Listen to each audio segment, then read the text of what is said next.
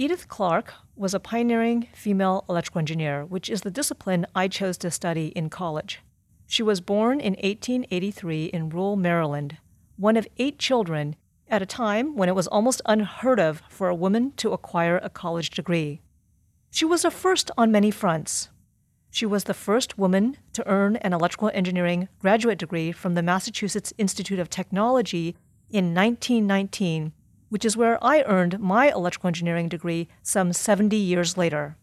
She was the first professionally employed woman electrical engineer in the United States employed by General Electric. She was the first woman elected as a fellow and a first woman to present a technical paper to the predecessor society to the famous Institute of Electrical and Electronics Engineers, the IEEE.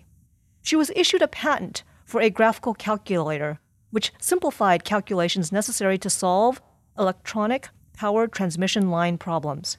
She was also inducted into the National Inventors Hall of Fame in 2015, which celebrates the achievements of U.S. inventors and patent holders. In short, she paved the way for other women like myself to follow and is an inspiration to us all.